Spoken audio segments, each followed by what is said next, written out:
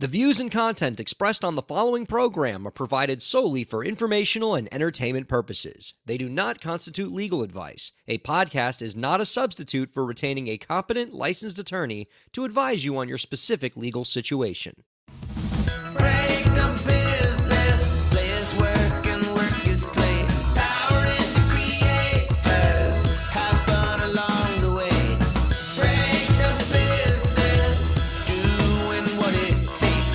Celebrate success and learn from the mistakes. How's it going, everybody? Welcome to the show. It is time for Break the Business, where we empower indie creators and have some fun along the way. I'm Ryan Corella, and it is a pleasure to have you here this week. Oh my goodness gracious. Do we have ourselves a program?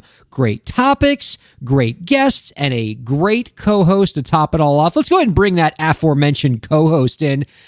Investor and frontman for Gideon King and City Blog, Gideon King, joining us. Hello, Gideon. Howdy, good to be back. How you doing? Great to have you back. Great to have your tremendous sunglasses back along with us. And I'm not sure what the sunglasses are if you're just going for an aesthetic, but I can tell you in my own home studio, I got these Elgato lights that are just like burning into my retinas when I do this show because, you know, I need that kind of lighting. It's sort of a dark room. It's a converted garage. And I'm kind of wondering if I need to do the sunglass look, maybe just at least match what you're doing. So the sunglass, look, I have an excuse, okay? It's not to try and look cool because I know I'm not achieving that.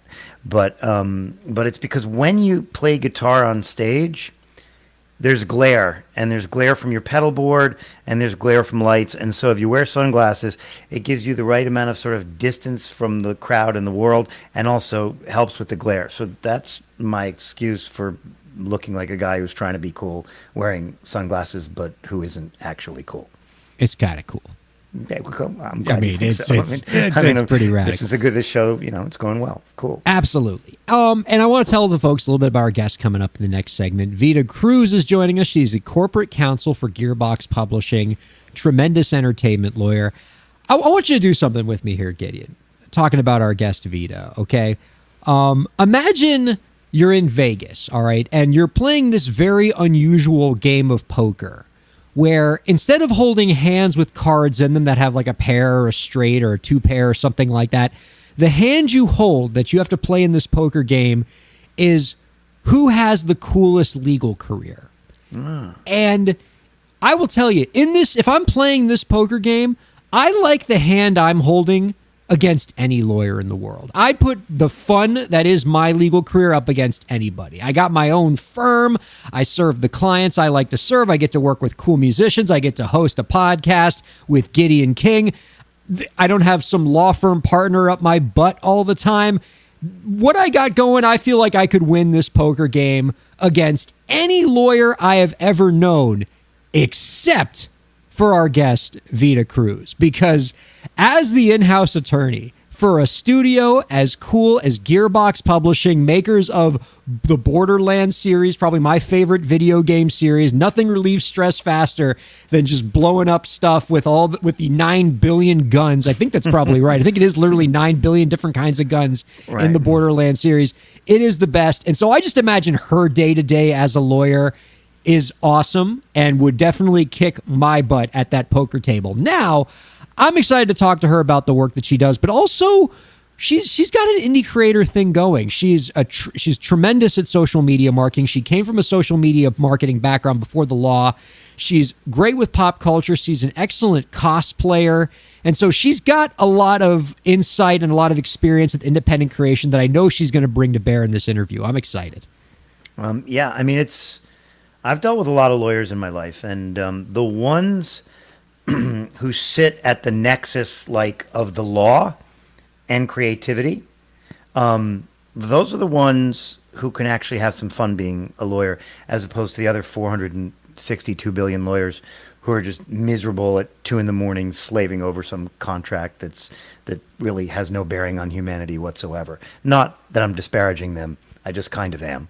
And so, it's cool. It's just cool to be at that intersection of something creative and also just the all the legal concepts that surround these sort of creative, endeavors. It's cool. And I'm excited to talk to her as well about the increasing role that I think independent creators can play in the gaming industry. I think 20 years ago, the idea of independent musicians being involved in video games was unheard of. You would never hear about an independent musician getting their music synced in a video game, for example, because 20 years ago we weren't syncing, or maybe more than that, we weren't syncing music into video games. Video game music was all just 8-bit chip tunes. But now there's a lane for musicians to get involved with video games. There's a lane for other creators to get involved in video games as voiceover artists, as story designers. And so I'm interested in getting her perspective on the rise of the independent creator in this incredibly fast-growing medium, which I think, whether it's video games proper or just esports, which is exploding. I know we were talking about that before the show. Yeah, totally. No discussion of empowering independent creators would be complete without getting the perspective of gaming industry and professionals like Veda. So that's going to be a blast. I'm excited about that in the next segment. What I want to talk to you about now, Gideon, and it is a shame that I feel like the listeners and viewers miss out on the best Ryan and Gideon conversations, because I get some really great just you and me radio shows when we talk on the phone during the week about just whatever you have going on that you're interested in. And I kind of want to continue one of those epic you and me conversations and bring in some of our Sirius XM listeners as well on it. You were talking to me yesterday about the role that terrestrial radio is going to play for independent musicians going forward.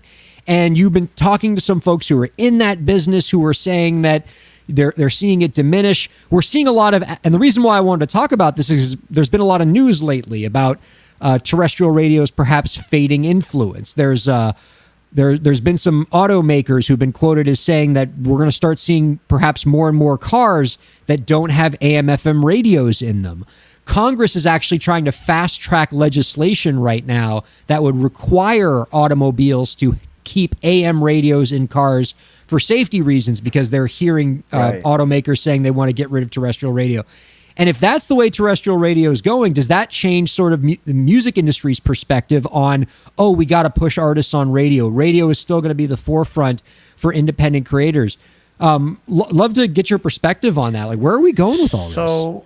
So it's interesting. I've gone through just a little odyssey recently. I'm like every other independent artist, right? I'm trying to find pipes and modalities to spread the word about my music. That doesn't make me very original or unique. That's what singer-songwriters, that's what artists, that's what bands do. And so, there's Spotify, of course, and there's TikTok, and there's YouTube, and I don't need to tell anybody listening or you about these different pipes. But this sort of one that young artists don't talk about is radio. And I was recently approached by a group of people that were willing to take my money. And yes, they were willing to take my money. How kind of them. Exactly. That was the level of their altruism. And so, but it was really interesting. They sort of came to me and they said, we love your music. We love your music. And of course, weak ego to artists. Anybody says, I love your music, do you want to be part of it? I'm like, yeah, of course, let's have lunch, So I had lunch with these folks and they said, we love your music. And we want to put it on the radio. And we think this can be a top 35 in this, in this space, adult, contemporary, whatever. And right at first, and you often ask questions, what advice do you ask the question of your guests all the time? What advice do you have for the independent artist? Well, I have some based upon the hijacking of my ego and then the subsequent disappointment after gathering some information. And so I guess what I would say is I went and had lunch with these radio folks. And it started off great because they said they liked my music. And then they started saying, well, for this amount of money, we can get you top 30, top 35. And so, I run out of lunch, okay, which I paid for. And not that I remotely resent it. Why would I mention it if I did? And I leave and I call my manager, who's, represented a lot of really serious acts. And I say, well, man, this guy can get me in top 30 adult so on and so forth. And he's like, yeah, who gives a shit? He's like, who cares? He's like, manager said not worth it. My manager was like, look, this is 2023. And in 2023, it's cool on your one sheet. And it's cool when you're pitching yourself to people to say, hey, Ryan, my last release, Turn Off the Sky, it was number 28 on the such and such adult contemporary chart. And that is cool. That adds to the weight of your presence, and it gives you a little bit of gravitas. But my manager challenged me and said, I want you to look at these artists. This guy's number 23 on this song. This woman's number 14 on this song. And tell me if that's driving people to their music. Is it going to sell any tickets for people? And is it going to make them get on editorial playlists on Spotify? And is it really increasing your presence? Or is it just sort of a nice throwaway line on your one sheet? So I went on that trip for him and visited the websites and Spotify pages of these artists. And what I learned was, much to my dismay, after my ego stroking at lunch, that it didn't mean a damn thing. And yet this person was nice enough to say, well, for $20,000 a track, I can tweak your mix and I can get you to number 28. And so, listen, I'm not saying that terrestrial radio has lost its relevance. No, it hasn't. Many people in the United States who aren't driving around in a brand new Volkswagen Atlas, are listening to radio because they're not listening to Sirius XM, terrestrial radio. They're not listening to Sirius XM. But things literally change, and they change dramatically, and their effect on your success as an artist either goes up or goes down geometrically, and it has gone down geometrically. And that is the reality. If you were to say, what advice do you have, like you always ask people, which is a great question, of course, I would say, if you want to spend a very small, microscopic, molecular, atomic level of money on getting yourself into the top 30 on do it, because it adds to the weight. But I will say one thing. It still does mean something if you're top 1, 2, 3, 4, or 5. I've learned that means a lot, and that does drive people, because anybody can get you to top 28 by spinning your music at 3 a.m. in Wichita, Kansas. And so I guess for me and for you and for anybody listening to the show, it's a little bit of a cautionary tale. Because we love our egos being stroked. It's absolutely lovely. But then when you look at the actual practical effect of spending money to pay a radio promoter so that you can call yourself a top 28 artist on some under some nomenclature, like, man, I've been advised not to do it. I now agree with that advice, and that's I don't know. That's my cautionary tale for this episode, Ryan. So there we have it. It's a staggering shift, because when I was first reading about the music industry when I was a high school kid, I was with my Donald Passman's, had all you need to know about the music business, in my hand. Radio was everything. It was it was basically what record labels did. Record labels 20 years ago were radio promotion companies that occasionally developed artists. That was the whole game, is we got to get this artist on the radio, because that'll get them to chart and that'll translate into sales. And as you're mentioning, the diminished importance of terrestrial radio and the fact that it doesn't take much anymore, just a few spins can get you into the top 30 on certain charts because of how much the world has changed.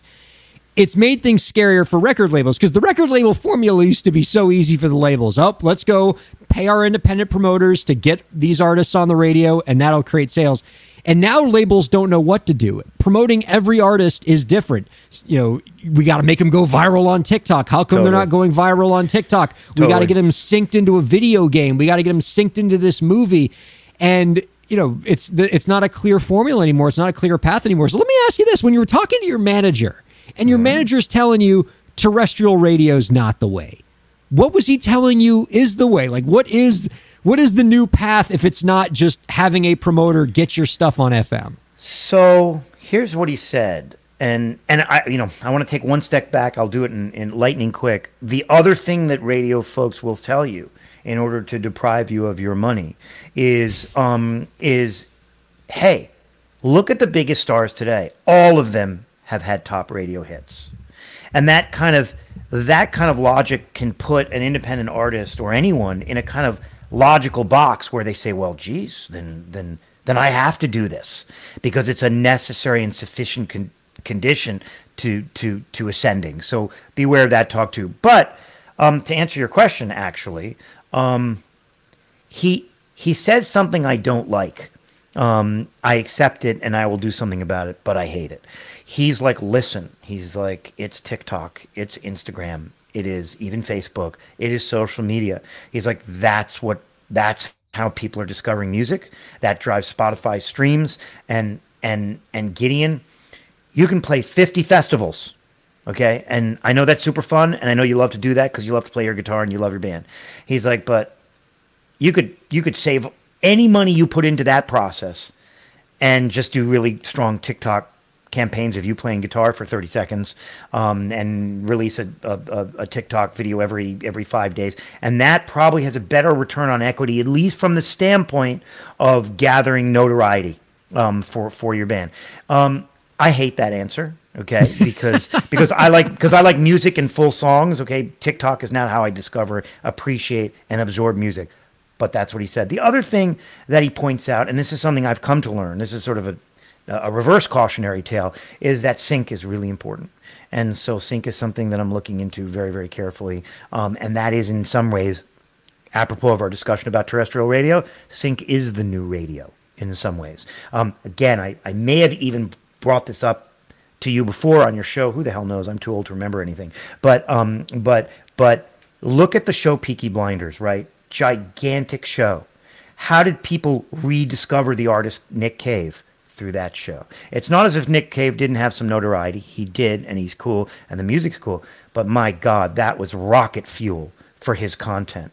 And so rather than stick yourself on some meaningless billboard, rather than get yourself to number 28 on, music that aardvarks like, category, it'd be good to spend some time yes, the aardvark contemporary chart. The aardvark, yeah, I know, you know about that. You've heard of that. So man, sync is super important, and of course social media. And I can relate to the sync thing because I love movies. It's but it's really hard for me to relate to the social media thing, although I do it. So that's my answer to your question.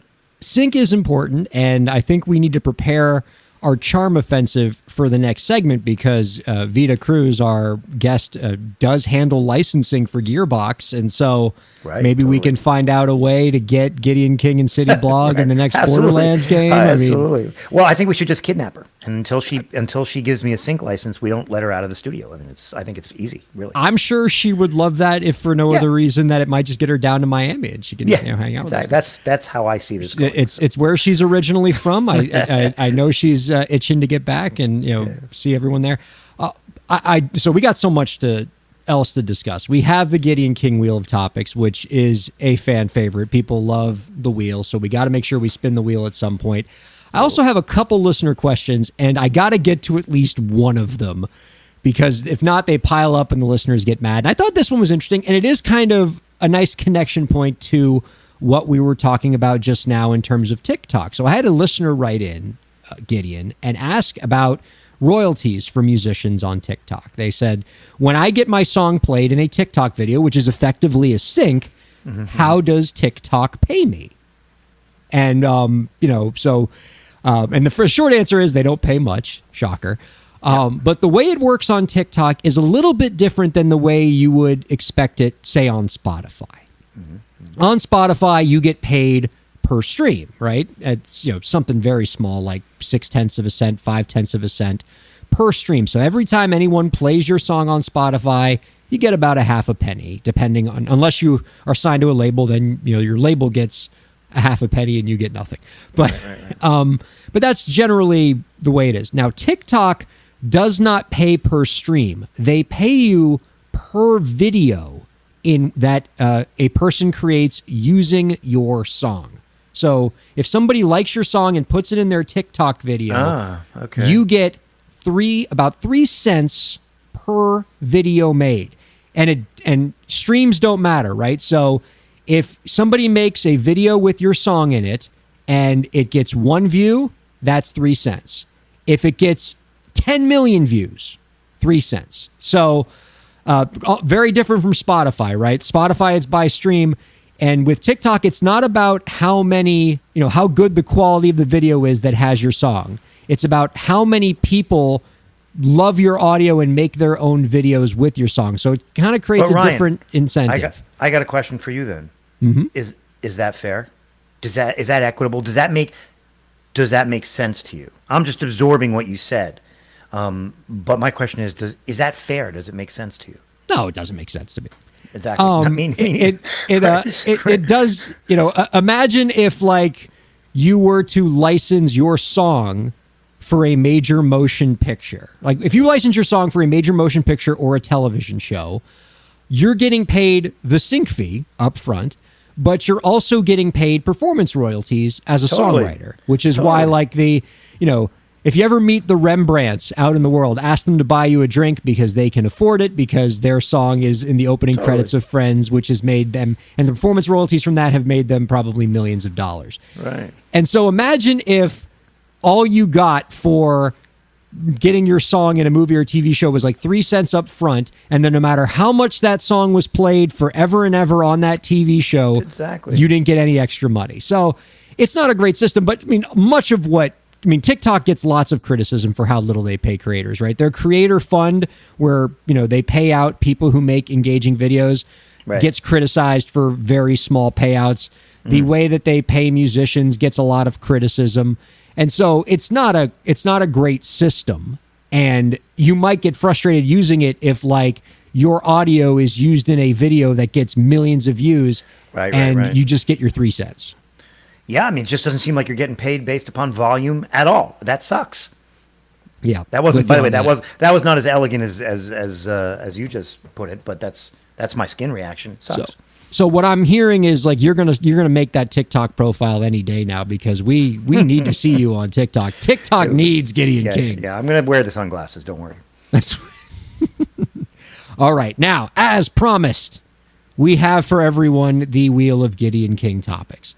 So just to catch everybody up on what the wheel is, what I do with all of our Break the Business co-hosts is I ask them, hey, what topics would you like to talk about on the show? What would you think is an interesting thing for us to discuss? And most of the co-hosts, they send me like 1 or 2 suggestions. They say, hey, let's talk about this. It's in the news. I think it's interesting. Gideon King inundates our inboxes so delightfully with just a stream of consciousness of a wide range of ideas that gets brought forth from his collective experience as a musician and as an investor and as a businessman, and just as somebody whose mind is always working, right? And so all of those suggestions, instead of trying to figure out which one we want to ask you about, we put them all into a wheel, and if you are watching the live stream, you will see our Gideon King wheel. We then spin the Gideon King wheel, and whatever it lands on, that's what we talk about. And so, I mean, am I characterizing this correctly, Gideon? Like, I know this from a lot of like business and entrepreneur types that you guys, your minds are always moving. You're always thinking. You always have new ideas.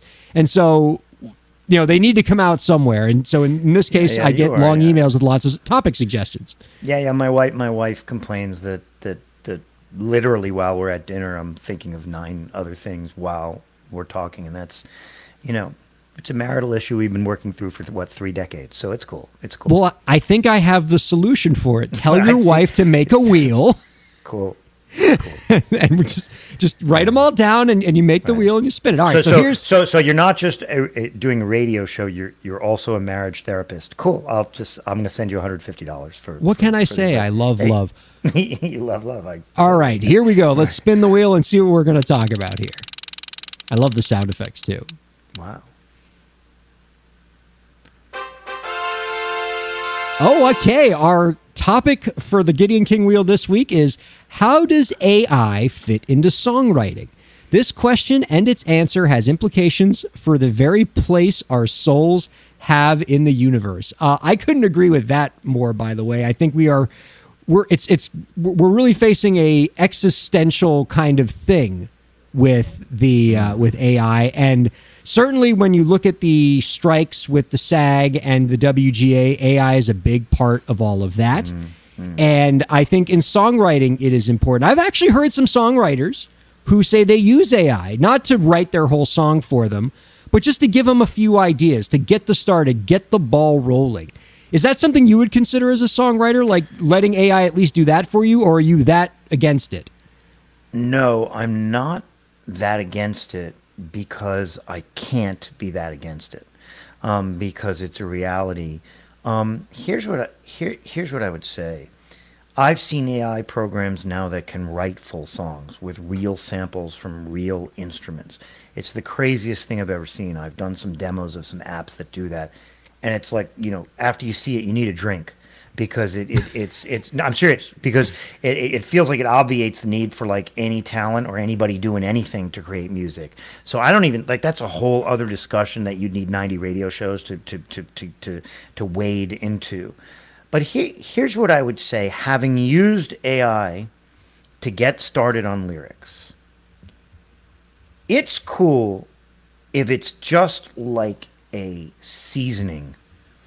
And what I mean by that is, if you're making a really good soup, you put the mushrooms and the butter in, and the heavy cream and the onions, and that's the stock, chicken stock. That's the substance of the soup. And then you may throw in some salt and some whatever. And I bring up the cooking analogy just because, as we discussed before, I really like cooking. But I bring it up because when I have used AI, it has robbed me of the fundamental thing that I need to create a good tune. And that is that feeling like you got to get it out, that it's like a storm building inside you. It sounds super pretentious, but what the hell? Like it's a storm building inside you that you need to get out. Words, feelings, some kind of abstract expression of these feelings or experiences that you've had. But then when you go to ChatGPT and you say, write me a song about, I don't know, missing someone, whatever, it comes out with these things. And invariably in the 3 paragraphs of super celluloid, absurd plastic AI utterances, right, there's a couple of gems in there. Okay, there's a couple of little turns of phrase that you're like, oh my God, that is actually cool. Like, that's slick, and I need to use it, and it reminds me of that U2 song. But here's what happens when you use it. God, it feels like you're doing paperwork, not writing a song. It feels like a big part of the hunger and that feeling like you have to get this thing out of you is just sort of gone, and it's like you're in it weirdly, perversely purged of that uncomfortable feeling that you need to get a song done. So for me, and I suspect for others creatively, when you rely on this digital beast or whatever this thing is that seems to be growing in power in the world, man, it does kill a certain creative vibe, because some of it is just a clinical extraction of the content. And then a cut and paste. You clinically extract the content, and then you cut it and paste it in a song you're writing. It's really freaking weird. And it's really uncomfortable. But how could I ever say in any reputable 2023 way that one should completely ignore AI in making music? If I said that, your listeners would be like, who is this guy? What is this? Is this 1856? Like, is he making Gregorian chants, or is he writing real songs? So it's like, that's sort of a confusing, slightly weird answer, but I would say it's how I feel. It saps you of the authentic, soulful feeling you get when you finally get that song out. But man, it is efficient and it does help. So I'm just not sure what to say. It's sort of, I have mixed feelings on it, if you know what I'm trying to say. Well, Gideon, I would say you have to hold firm in your position. Don't feel like the others have to, that you need to soften your stance on this. I think people who rely on AI to help them with their creative output are losing pieces of their soul. Like, there is no place for AI in creative endeavors, and we just need to let humans do everything. On a completely unrelated note, here's our AI Overlord tip of the week.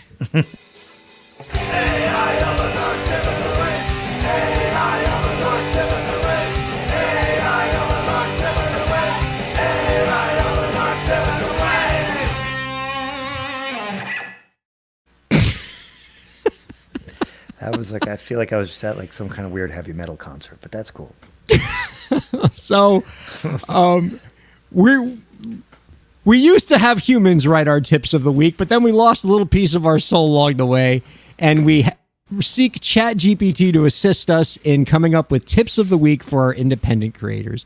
And so in honor of the work that you do when you're not rocking out with Gideon King and City Blog, Gideon, we have asked ChatGPT this week to give us a tip of the week in the voice of an investment manager who would be applying their expertise as an investment manager to indie creators. And so maybe you can, in your background as an investor, maybe you can evaluate this advice and see if it's right on, or maybe as an investor, you might have different advice that you can apply from your background to indie creators. But here's what ChatGPT came up with. Let's do it.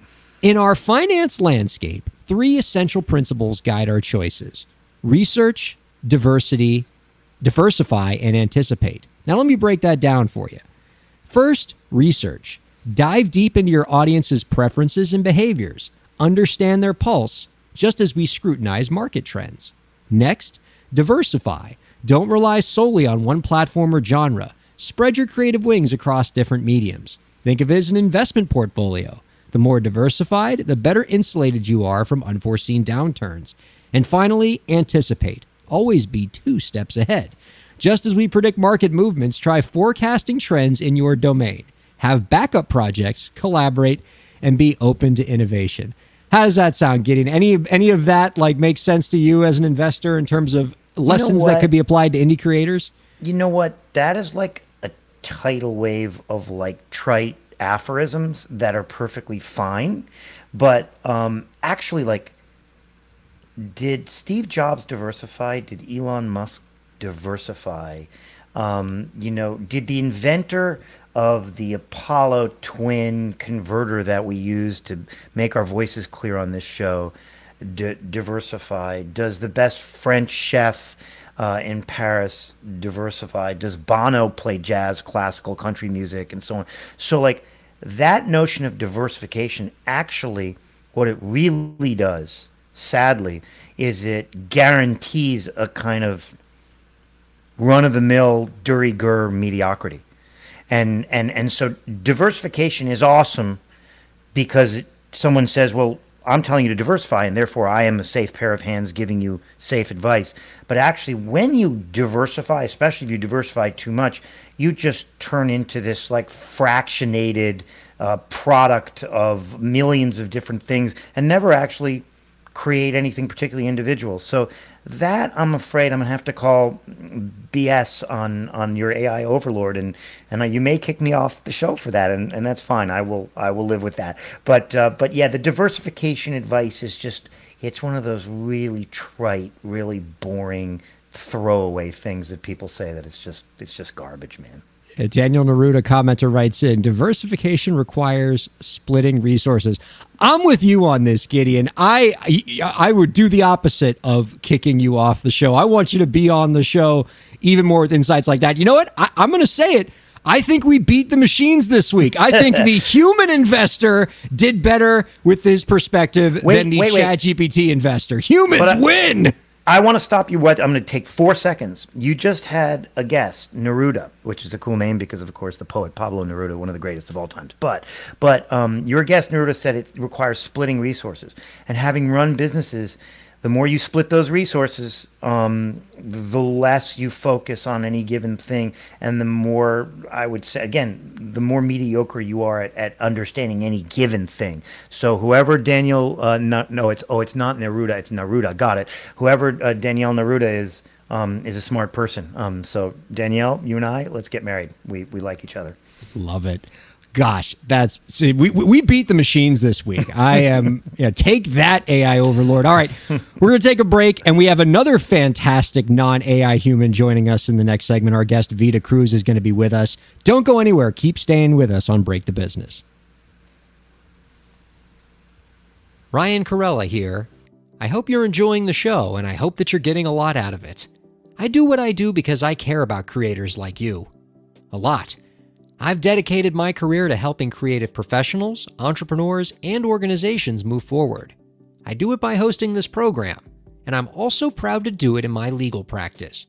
If you're a creative professional looking for solutions-oriented legal services to help you further your goals, I'd love to help. My firm RKPA does contracts, commercial law, copyright, trademark, and more. Visit rkpalaw.com to learn more. That's rkpalaw.com. Ryan A. Corella, PA, Miami, Florida.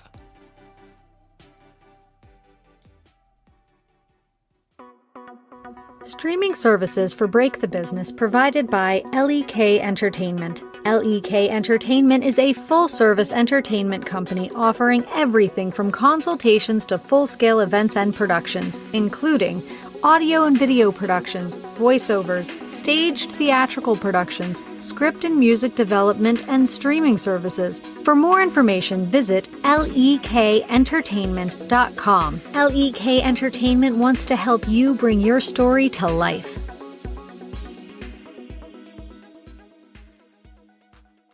Thanks for supporting Break the Business. If you have a question or topic that you want us to discuss, email us at breakthebusiness@gmail.com. You can follow the host, that's me, on Twitter at RyanKair, and you can follow the show at the BTB Podcast. Be sure to subscribe to the show on Twitch, YouTube, and Facebook, and on all major podcast platforms. And now, let's get back to the show. Welcome back to Break the Business, everybody. Ryan Corella joined with Gideon King. Thank you for checking us out wherever you're checking us out, whether it's on all the major podcast platforms or on the live streaming platforms or at our satellite radio home, Sirius XM 145. Wherever you're checking us out, we're glad that you are. Gideon, let's go ahead and bring out our guest this week. She is an entertainment attorney and corporate counsel for AAA game studio Gearbox Publishing, creators of the Borderlands series and other memorable video game titles. Before starting at Gearbox in 2020, our guest got her bachelor's degree, JD, and MBA from the University of Miami. Great choice. You can follow our guest on Twitter, Instagram, and Twitch at Vault Hunter Veda. We are happy to welcome Veda Cruz onto Break the Business. Hello, Veda. Hi, thank you so much for having me. So excited to be chatting with you. This is going to be a delight. I don't know how much you heard of us in the first segment gushing about just how cool your job is and how envious we are of what you get to do. And not only is what you do really cool, I mean, being in-house lawyer for a game studio, but the story of how you got there is almost equally as cool, because being an in-house attorney at any plum entertainment organization, whether it's like a record label or a movie studio, nobody gets these jobs straight out of law school. These jobs, you gotta grind it out in a law firm, just, doing stupid hours in a windowless office, just miserable 20-hour days, the whole kind of mess. And even for somebody like you that's super educated and skilled at what they do, like, these jobs don't go to people straight out of law school, but you got this gig straight out of school. And I think part of it, and I think there's some lessons in how you were able to do it, because it was a consequence of not only your passion for the business, not only your knowledge, but your networking skills, how you got involved in the industry, and how you were able to get where you are. So can you tell us a little bit about that origin story? Yes, my lore. Okay, so my lore dates back to being in law school at the University of Miami.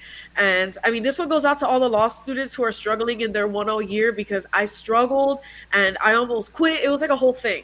And that's where the MBA side of it came from, right? So I'm bringing that up because in my last year of law school, which ended up being an extra year because of the MBA, I was really torn on what I wanted to do. And I wasn't sure, because I knew that I needed to figure it out. And doing the MBA and doing law school at the same time was like, I want something that combines business and law.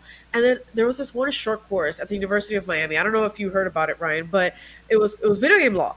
And I took that course and I was the gunner. I'm never the gunner, but I was like raising my hand all the time, like, and I just love video games, right? So hearing that video game studios have lawyers was a crazy novel idea that obviously makes sense to everybody else, but in the moment I was like, oh my god, this is so cool.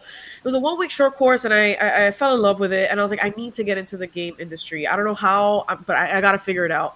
And I just started the hustle of networking. I went on LinkedIn, Twitter, Instagram, every single outlet, Twitch, everything that I could muster to get my name out there and put myself out there so that I could be noticed by fellow video game lawyers and other people in the industry. I was doing it.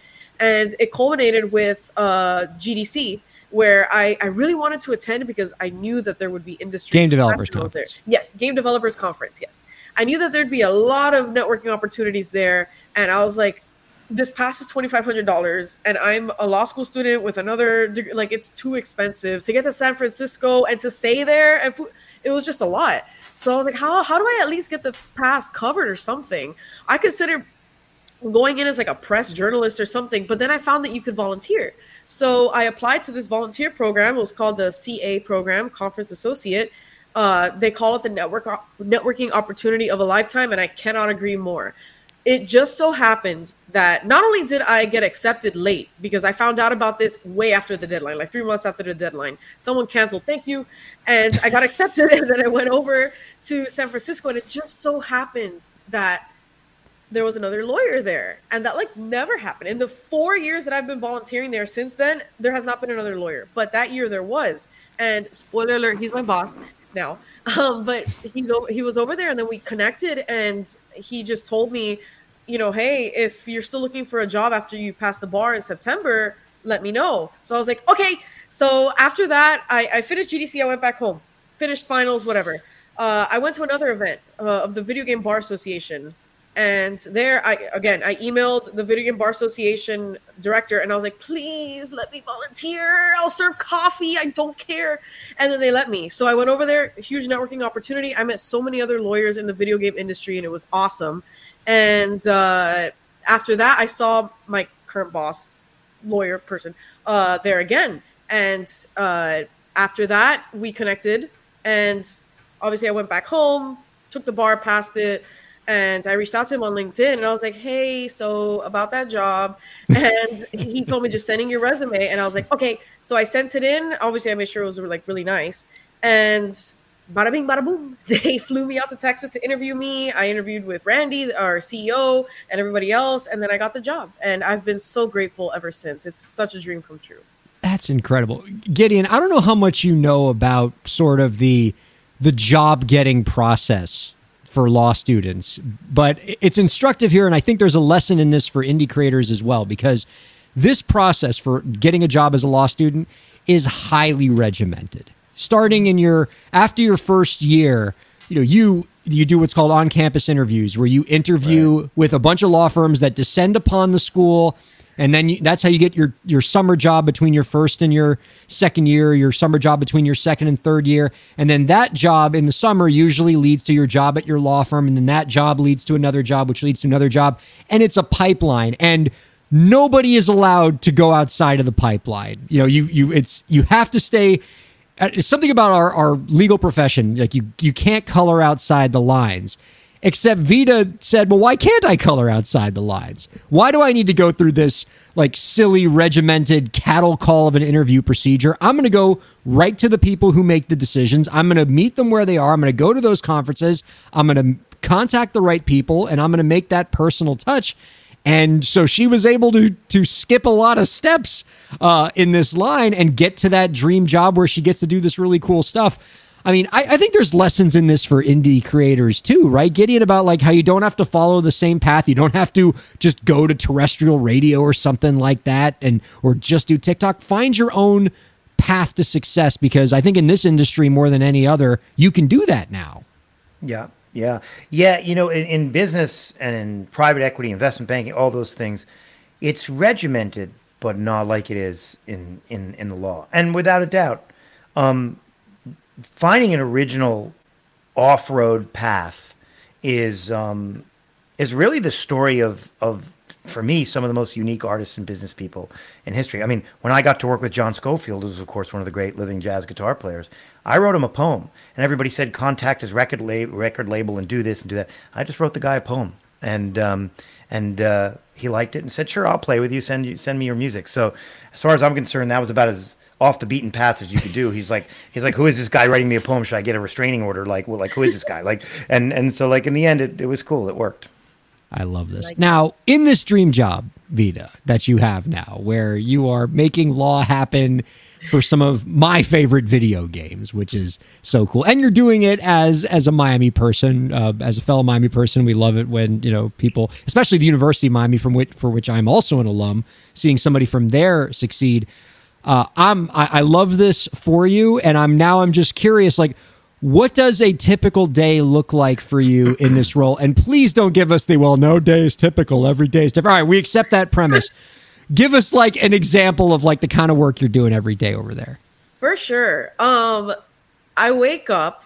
Step one. Step two, I have a lot of fun because it really is. I'm about to say it. I'm sorry. No, come on. Come on. Because being in-house counsel, I was thrown into the fire when I first got there. And we touch so many different areas of law that you really have to be a true generalist in so many different things. And you have to know how to identify when, you can take this on or when you have to pass it off to someone who knows the area a little better. So, for example, I'll wake up and I'll do a contract. I'll be redlining, I'll be reviewing. It could be a publishing deal. It could be a licensing deal. It could be myriad of other contracts that keep the business running. So it could be IT, employment. Like there's so many different contracts. That's like the core of a lot of the things that I do. But besides the contract, I mean, what I find most fun is working as close to the devs as possible, which means I get to work with the game as much as possible. I carved that path for myself because I said I like intellectual property. I've always said that. And a lot of what I do is what's called asset reviews, right? So anything that makes it into the game gets legal review. I mean, some things like rocks, I mean, sure, I can review it, but what am I going to say about a rock? But like other things are more important, like main characters or like important story points or, Borderlands is known for parody. So it's always a very fine line that we walk in order to be funny the way that we are. And I totally support it. I love it. But we want to make sure that we're doing it in the right way, right? So asset reviews are a big part of it. Privacy is a huge part of it that I just got thrown into. And I swear it's Stockholm Syndrome that now I like it. And I find it super important for us to care about our privacy. So, and our company's privacy and our employees' privacy, everything. Like it's actually really important. Not only privacy, but let's see. I mean, I do mocap too. So like I've done that. I suit up in like the suit, and then I've done that. But we're talking about legal. I'm sorry. So I was about to say, what class in law school prepared you for that? I remember that on the bar exam. Right. Honestly, Vita, I have the martial arts. Huh? Oh, I had a question for you, but I also interrupted, so I'm happy to wait. Well, I think I'm done. I mean, it's I said intellectual property, I said privacy, I said contracts. I'm pretty sure there's something else here that's like really important that I'm missing, but I mean, it'll come when it comes. More important than mocap. It's more important than mocap. Exactly. So what I was going to ask, and I didn't want to interrupt because I have two lawyers here, and like I don't know, maybe you guys could bring a cause of action against me if I say something. If I interrupt twice or something like that, I got to be very. I mean, careful. The two lawyers thing is one thing, but how about two Miamians? Like you'll never get a word in edgewise. I'm surrounded. So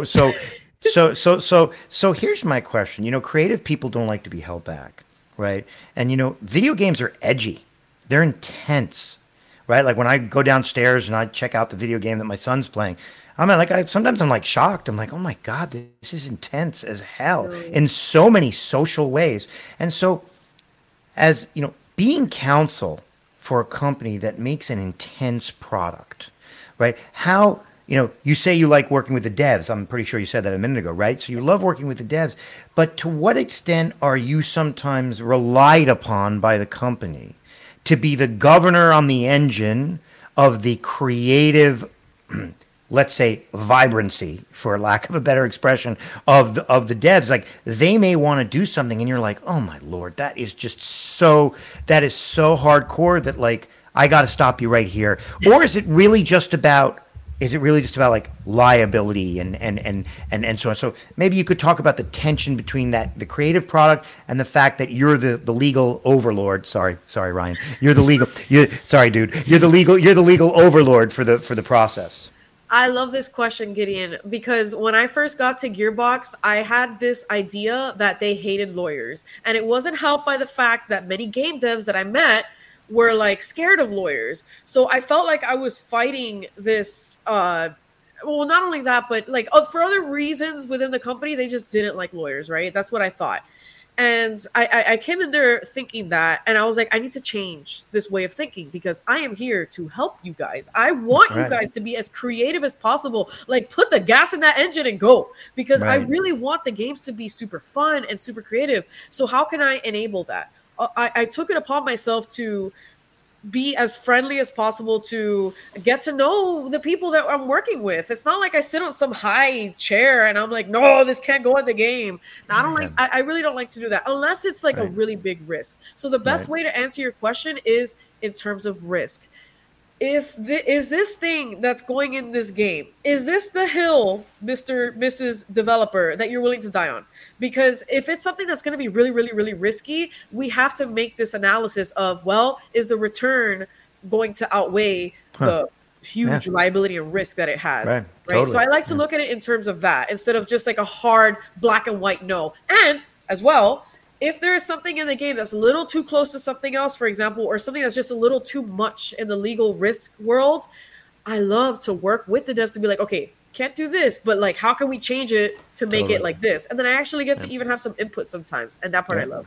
I got you. I love that perspective from an in-house attorney. Like, clients always tell me they hate the in-house attorneys that tell them no, as opposed to the in-house attorneys that help them get to yes. Yes. And that's the perspective you seem to be lending, which isn't just no, it's all right, I see what you're trying to do. I love it. Here's how you can still make it happen. And that's the perspective. Exactly. I want to ask you a lot more about just the work that you're doing, but I do want to make sure we get this particular question in because I just see it here and it's just blinking at me. And I use this phrase all the time, but I'd be committing interviewer malpractice if I didn't ask you about this. As we mentioned before, you are a Miamian, fellow Miamians here, you and me. And oftentimes when people go to Miami from another, go to another city from Miami, as you did, because you're in Texas now, they often run into situations where they let their Miami culture out in the wrong situation. And it can offend outsiders. This happened to me when I was in New York. I used the phrase eating bleep, SHT.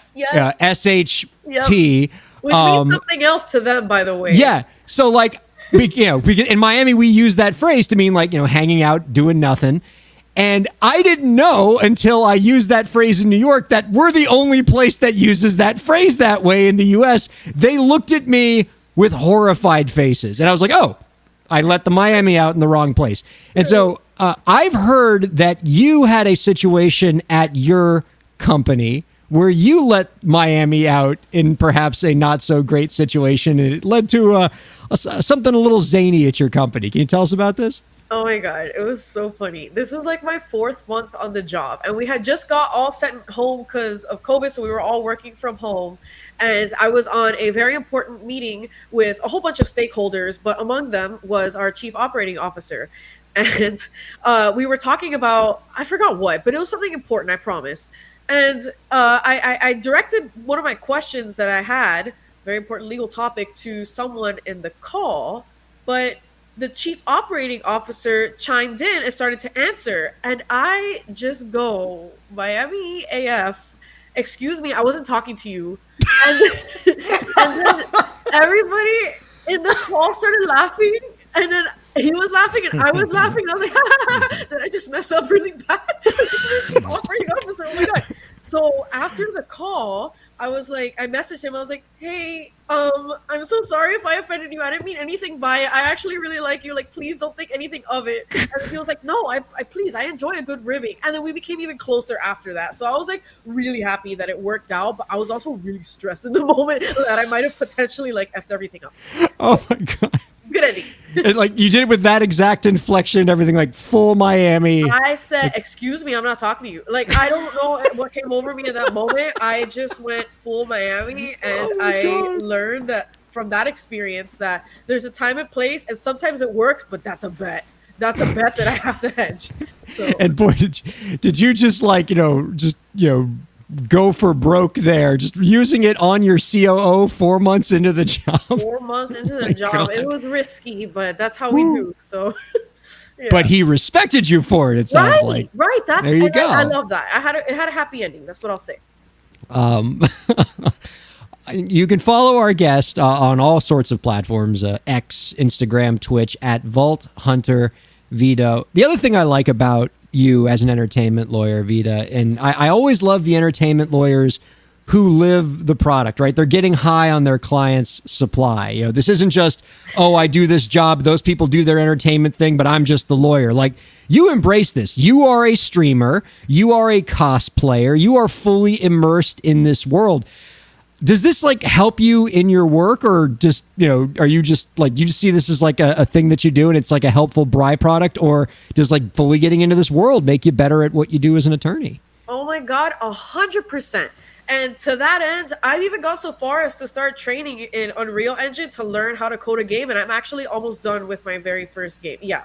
So no kidding. That's awesome. Yes, cool. I love it. It's so fun. It's so cool. I felt that I had to learn the process of game development inside and out in order to be the best in-house counsel that I could be. So I set upon that journey to just explore every area of game dev. So I'm training in Unreal. I've also I took like the writing test for Gearbox and just like came up with a character and a dialogue scene and everything just to try my hand at it, you know, and I got feedback from the writers. Next up is voice acting, so I'm looking into that. So if you know anybody, but anyway, sorry. So just trying to explore all the areas of game dev in order to understand where they're coming from, because if you don't understand what the client truly wants and cares about, how are you going to provide the best legal advice possible? That's my opinion. So not only has my journey into game development helped me with my job, but the peripheral stuff, like the streaming, for example, I love that. And now I understand when I do an influencer contract, what they care about, right? So with the cosplaying thing too, cosplaying is just something that I've done for years. Like I used to do it all the time and post my pictures on Facebook. I had like a little bit of a following in South Florida, and it's just so fun. And to be able to get into the character, it just reminds me that like we want to have fun at the game studio at the end of the day, and we want to create characters that are memorable that people will want to cosplay. Things like that remind me that what we're doing is really special and it really touches people's lives, you know? I bet you've never been that inspired by an attorney in your life, Gideon. How great was that answer? Yeah, well, here's the problem. I no longer believe Vita's an attorney. Whoa! Because attorneys are never this excited, and so like it's clear that you never got a law degree. To me, this whole show's a fraud, Ryan. It's over. I have a bar card. Do you want me to show you? I believe you. She didn't get a law degree. She got a law degree and an MBA. Okay, maybe that's what happened. That's what explains it. Yeah, that's what I think we're hearing. Like all this like fun, engaging stuff. That's the MBA talking. I've never been bored by an MBA. I think the most interesting class I took in law school was the classes that I got to take at the business school. Nice. Right. And I mean, just a quick aside on this, because it's so true. Like when you know, and Vita knows this about lawyers in law school. Like in law school, when class is over, all the introverts, you pack up your bag, you leave, you run to the library, you put your head in a book. And so when I'm taking my first class at the business school at our law school, the class ends and I start packing up and going to the library, because that's what we lawyers are supposed to do. And I look up and nobody's left, because they're all just standing around networking, having conversations, shooting the breeze. And I was like, oh, we're the weird ones. Business people are actually interesting and enjoy each other's company. I can vouch for that, by the way, because when I was in law school, I felt like a bit of a loner. Like I felt like I didn't really fit in with a lot of the crowd, maybe because I was like really nerdy or whatever it was. But when I got to the MBA program, I really felt like I found people that just wanted to talk to me, and I wanted to talk to them. Like it was just a much more environment that was easy to talk to people in. And so that's just something very interesting dichotomy between law school and the MBA program. Well, do you know what I think it might have also been? Because you were a theater kid, right? Yep, I did theater in high school and undergrad. There you go. Yeah, I was a theater kid too, and had a similar experience at law school. I think theater kids and law school, like that doesn't mix well. I didn't really start to love law school until I found like the group of students at the school that put on the parody musical that lampooned the professors. Like you were in that too? Of course you were. Yeah. What was it called? Oh my God, I forgot. Well, at our school we called it Law Review, but REVUE. Oh, that's clever. Yeah. I love that. Yeah. I love that. All right. Well, now we've got seriously off topic. Okay. So I had about 1,000 more questions for you about indie creators. We've blown through our time because I selfishly wanted to talk to you about law school, but that's okay, because I think it's pretty clear we need to have you on a lot more often anyway. You can follow our guest on Twitter, Instagram, and Twitch at Vault Hunter Veda. You also have the Instagram account at Power Up Books, where you talk about some of your favorite books. That is a beautiful, beautiful Instagram page. I know our producer Lauren has fallen in love with this page. Oh, she's got a picture of it. Oh my God, look how beautiful this Instagram page is. At Power Up Books. This is gorgeous, Veda. Oh yeah, in addition to everything else that she does, Veda also comes from a social media marketing background, as if that wasn't made quite obvious by how great this Instagram profile looks. So lots of things to like about you. Before we let you go, we got one last question for you. Do you have any last tips for the indie creators out there to help them move their careers forward? You mean legal tips or just general? Just general. General? We want to tap into your full base of experience, however you want to address this question. Okay, yes. The biggest thing I say at GDC, and that I'll share again for indie creators, is to please think outside the box when it comes to getting whatever you want. Because the path that everybody has taken might be the most difficult path for you. But if you think outside the box and think creatively about your approach and how you want to get where you want to go, you're going to come up with some solutions that no one's ever thought of, and you'll be the first one to do those things. Trailblazers. That's what you want to do. That's my biggest advice. I love that. And certainly you are embodying that. Veda, this has been a treat. Please don't be a stranger. We got so many more things to talk to you about going forward. We'd love to have you on again real soon. Thank you so much for everything, Ryan. And nice to meet you, Gideon. Yeah, nice to Our meet you. thanks Thank to Veda Cruz. Our thanks to Gideon King and producer Lauren. And thanks to all of you viewers and listeners for checking out Break the Business. We'll see you next week.